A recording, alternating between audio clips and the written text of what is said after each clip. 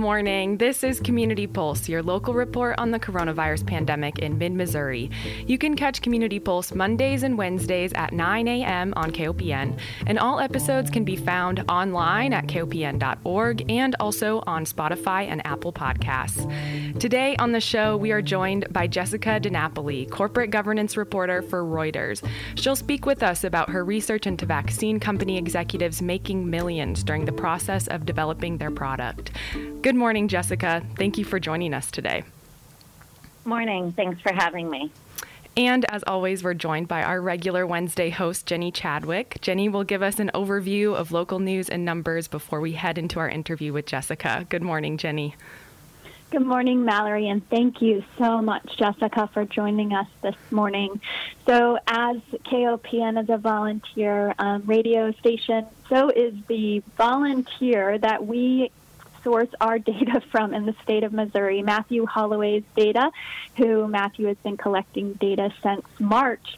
Unfortunately, our Missouri State Health Department is always quite behind and not getting the most accurate information to our citizenry. And so as we report, Matthew Holloway identified 1,655 cases in 51 jurisdictions and 50 deaths in the state of Missouri. And as our listeners remember, at the peak of this, just as recently as December, we were seeing about 100 deaths per day in the state of Missouri, and that's dropped significantly. We were also seeing about 5,000 cases per day in the state in December, and we have dropped all the way to averaging 1,500 cases identified per day. We do know that those rapid antigen tests are not reported in a lot of the data, so it's still not totally clear how much the decrease is happening, but we're not seeing that just in the state of Missouri. We're seeing it across the nation as we follow the New York Times data and looking at the cases per population. The U.S. is averaging about 141,000 cases per day, which right now we haven't seen that the number so low since around mid-November. So one thing that we always talk about on the show is the importance of getting tested. And I want to note that Compass Health is offering free testing from 8 a.m. to 4 p.m. at 2 Columbia locations. So one at 1001 West Worley, so right next to the Boone County Health Department. And again, that's from 8 to 4. It is the rapid antigen test. I will admit to our listeners that I went and did it this morning right at 8 a.m. and I was home by 8:15. So there's some parking spots along the side of the building. You pull in, you call the phone number, they bring out the paperwork, you stick the swab up your nose, and you drive away. So within 20 minutes, they call you and give you your test results. I know there's controversy in testing. The rapid antigen test is not as reliable, but it does give us results, and it helps us to identify community spread. Right now, we are reporting in our community a 25% positivity rate. So 1 out of every 4 people in our community who get tested are testing positive. So it's so important as we see these numbers drop to keep these numbers down. And we think about what in our community is creating spread, and we know gatherings. Yay, the Chiefs are in the Super Bowl, Missouri, but we are heading into Super Bowl weekend, and so just a reminder not to gather indoors or have parties at your house. So looking here in Boone County, our numbers are continuing to drop really positive. I know that our listeners probably have not heard me in a positive light very often on this show. So we are at 58 cases within the county. Again, these are numbers that we haven't seen in months. Looking at like our Columbia Public School data, dropping down to numbers that look like our October numbers. So why are these numbers dropping? Many reasons. We really understand how the virus is transmitted. We have a number of people in our community that have already had it. And then we have a number of people starting to get vaccinated. I have to say that Missouri still falls. Right now we're 49th. We have been 50th for a really long time. Apparently Idaho dropped down below us. by less than 0.1% of percentage of our population vaccinated. So Missouri only has 5.8% of our population vaccinated. We've only used up about 57% of the vaccines that we've been given already. So we can do better, and we need to do better. And one place that we're doing better is that Boone County was finally selected as a mass vaccination site. So over these next couple of days, MU Healthcare will be distributing 4,000 vaccines. There are two ways to sign up for getting vaccines that I am fully aware of in Boone County. That's if you go to como.gov/COVID vaccine, you can get on the Boone County Health Department sign up to get on the vaccine list. Unfortunately, there's not one universal place in the state of Missouri to sign up. Every county has a different place, and that's not necessarily the health department, and it's not necessarily the local hospital. So unfortunately, I've seen Matthew Holloway report he's not tracking all the ways to get vaccinated, but I know that I've seen over 15, 20 ways to get signed up, and those sign-ups are not communicating. So MU Healthcare does have a COVID-19 vaccine survey on their website. If you go to muhealthcare.org, it's on the very top banner. There's a sign-up to get vaccinated. You get on the vaccine sign-up, and when your tier opens, and I know we've talked a lot about tiers, then you will be sent an email. And this mass vaccination site, I know that there's been a lot of questions. It's at Faurot Field. It is my understanding, as I did get my first vaccine at Faurot Field, that is an indoor vaccination site. So you will pull up and park right next to Faurot Field. You will go indoors, up the elevator, and be directed. There was plenty of space and distancing when I went to get my vaccine. And that you schedule an appointment. You don't just arrive. This is not one of the mass vaccination sites in Missouri, which we've had where people just pull up and you wait in line and hope to get a vaccine. This is by invitation only, and you would get an email.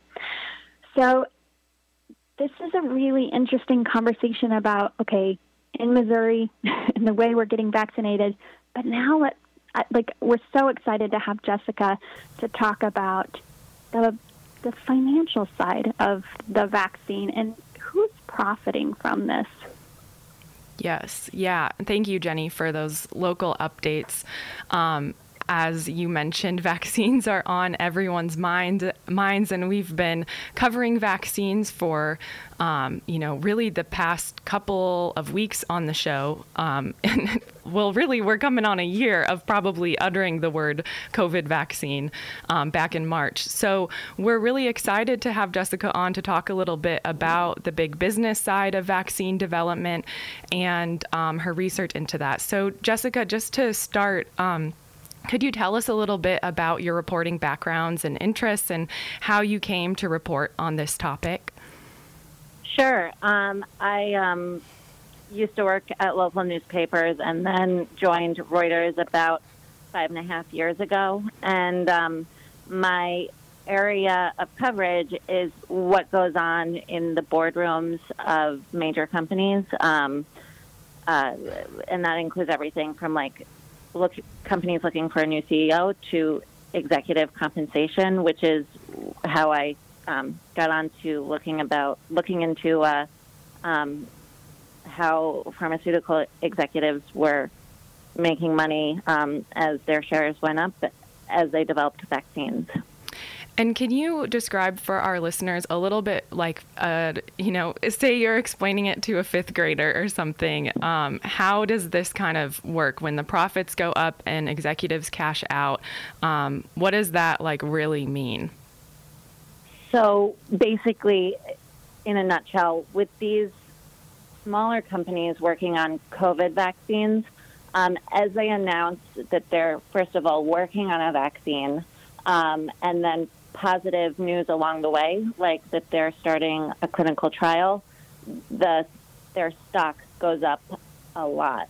Like Novavax's stock last year went up thousands of percent because investors were very excited about the possibility that Novavax could develop a vaccine. So they just plowed money into Novavax shares. So for executives who hold stock in the company, that meant that their holdings were exploding in value pretty much. So they had a very big incentive to sell their shares along the way, which is what Novavax executives did, and so did executives at other companies like Moderna and Pfizer. Okay. And then what are kind of the bigger implications of that for the vaccine development and the process of getting a vaccine out to the public? I mean, what does it mean that these executives are being incentivized to kind of make their profits before they prove that they've produced something that is helpful for the crisis that we're in? Sure. So executives for vaccine development, well, the thing is that executives are selling shares, but they're also sitting on huge amounts of options and other shares. So they still have a very big incentive to continue developing a vaccine and making sure that they bring a successful product to market, so that, because if they do, their shares will remain high, and they'll be able to cash out even more. So it's, for vaccine development, they should want to continue. They want to make sure that they're successful, if that makes sense. Mm-hmm. And what are the projections looking like for these profits? Are they expected to kind of continue going up for years? And I mean, hopefully everyone is able to receive the vaccine in a timely manner, but are these shares going to keep rising for years and years, or is this just something for 2020, 2021? What's it looking like? Well, it's unclear, actually, because, so for instance, Novavax, they don't have a successful vaccine yet, but I think it was last month they announced more positive news that their vaccine showed like high levels of that it worked pretty well. Mm-hmm. So that meant their stock went up quite a bit. So I would expect that it would continue to go up as they once they bring the vaccine to market. The thing with Novavax is they're pretty far behind other companies that already have a successful vaccine, like Moderna and Pfizer, and even J&J. So we're still waiting to see if they can actually distribute it, and it's still a work in progress. Mm-hmm. And your reporting did kind of hone in on Novavax in the piece that I reached out to you about. And in that piece, you report that Novavax received $1.6 billion in taxpayer funding through Operation Warp Speed. And also that Novavax chief executive, Stanley Erck, is that how you say his name? I think so. Okay, cashed out for $8.7 million over the course of 2020, which is just, I mean, of course, to me, is a mind-boggling amount of money. Yeah. So what is the reasoning behind giving so much taxpayer money to corporations that are reaping so many profits off of this vaccine development?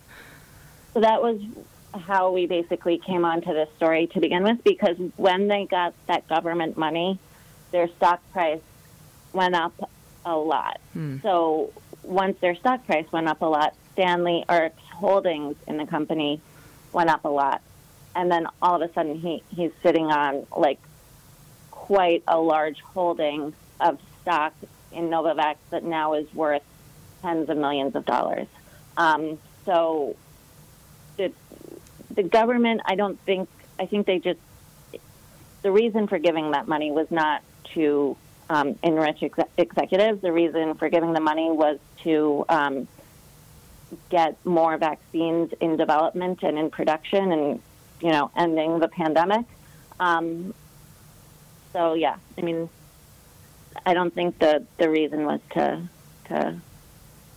help executives make money. Mm-hmm.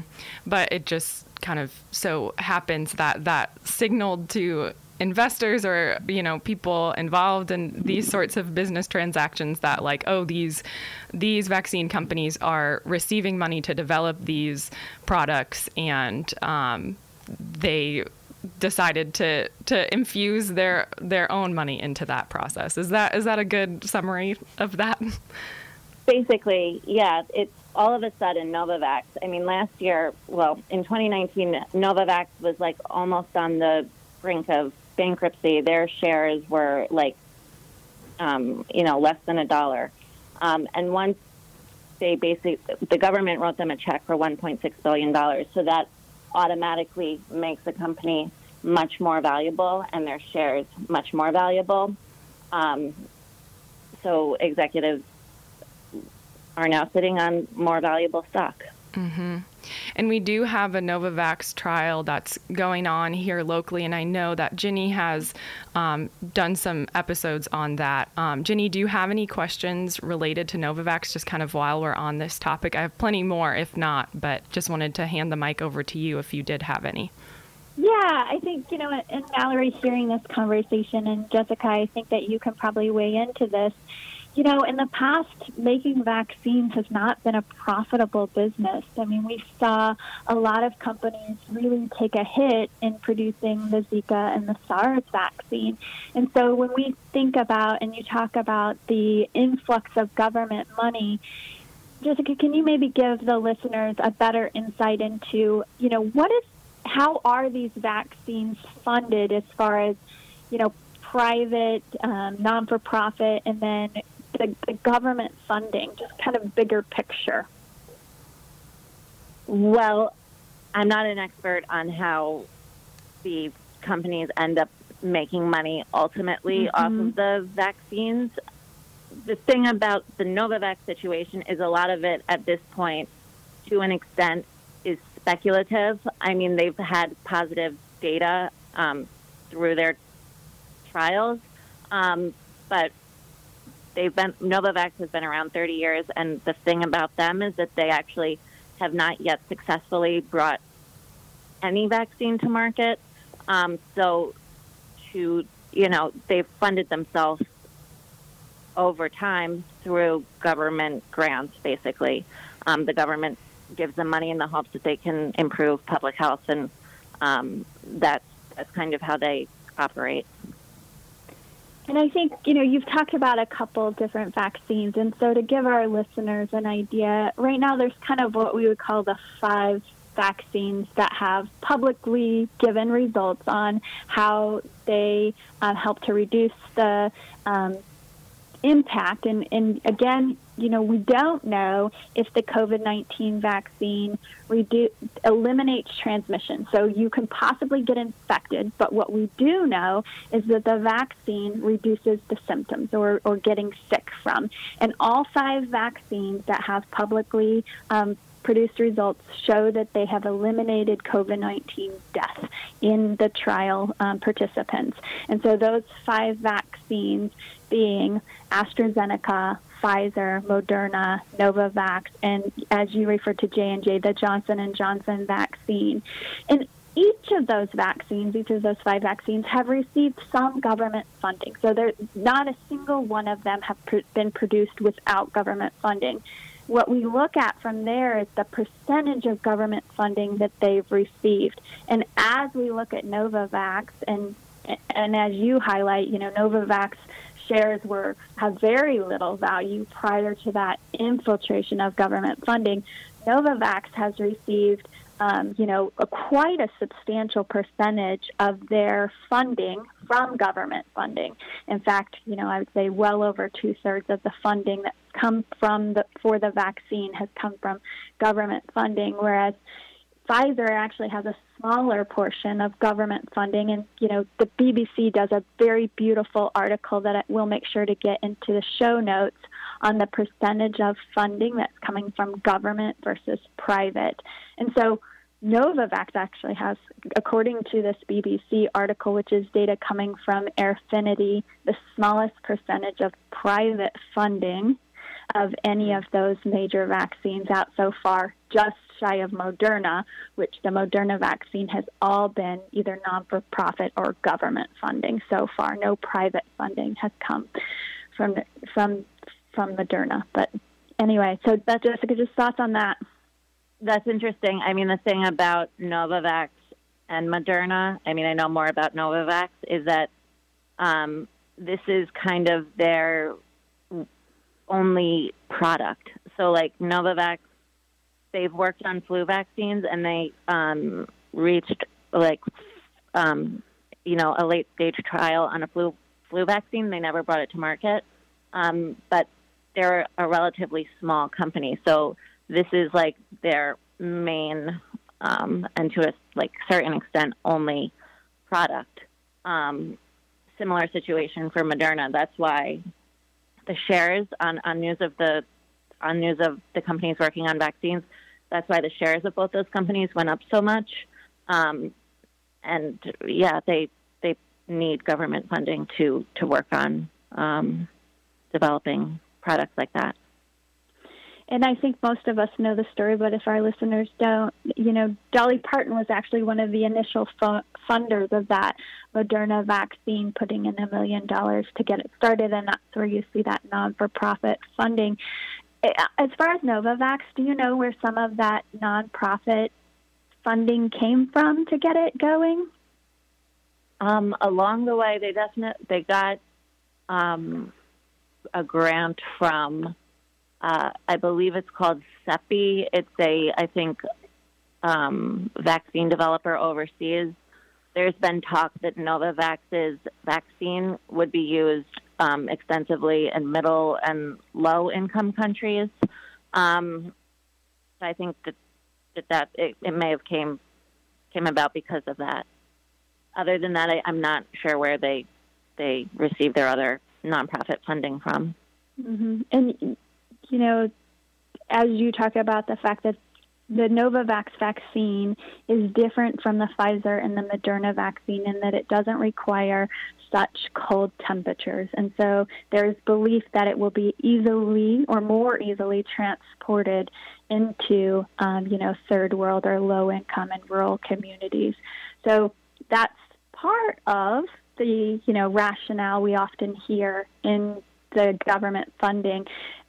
I'm curious, and then Mallory, after that, I know you have further questions. In making the decision to the government, so a part of the Warp Speed, do you know what the thought was behind why we gave Novavax $1.6 billion here in the U.S. when we weren't giving companies like Pfizer that were looking pretty productive that much funding? I actually don't know. I think the government wanted to have a lot of irons in the fire in terms of vaccines underway. So if one didn't work out, that would be okay because they would have 5 others that were still in development. Beyond that, how they picked Novavax, I'm not sure. I think, yeah. I'd love to talk a little bit, Jessica, about your experience reporting on this issue and how easy or difficult it's been for you to obtain information. How has that experience gone for you? So a lot of the information about executives selling shares is public. It's all in financial filings. The challenge with it is it's very technical and it involves a lot of math and calculations. So that was very challenging. I used compensation consultants to help me double check what I was doing. And so that was hard. And also Novavax, at first was not really forthcoming. But they eventually kind of gave us a statement and let us know if we were on target with our reporting. Got it. And then just in terms of corporate oversight, who kind of holds these folks accountable for what they're doing, the decisions they make, how much profit they're receiving, just, who holds them accountable? Is it mostly journalists like yourself who go out and find this information and report it to the public? What are the measures in place, I guess, is my question. So besides the journalists, investors would be looking at these stock sales.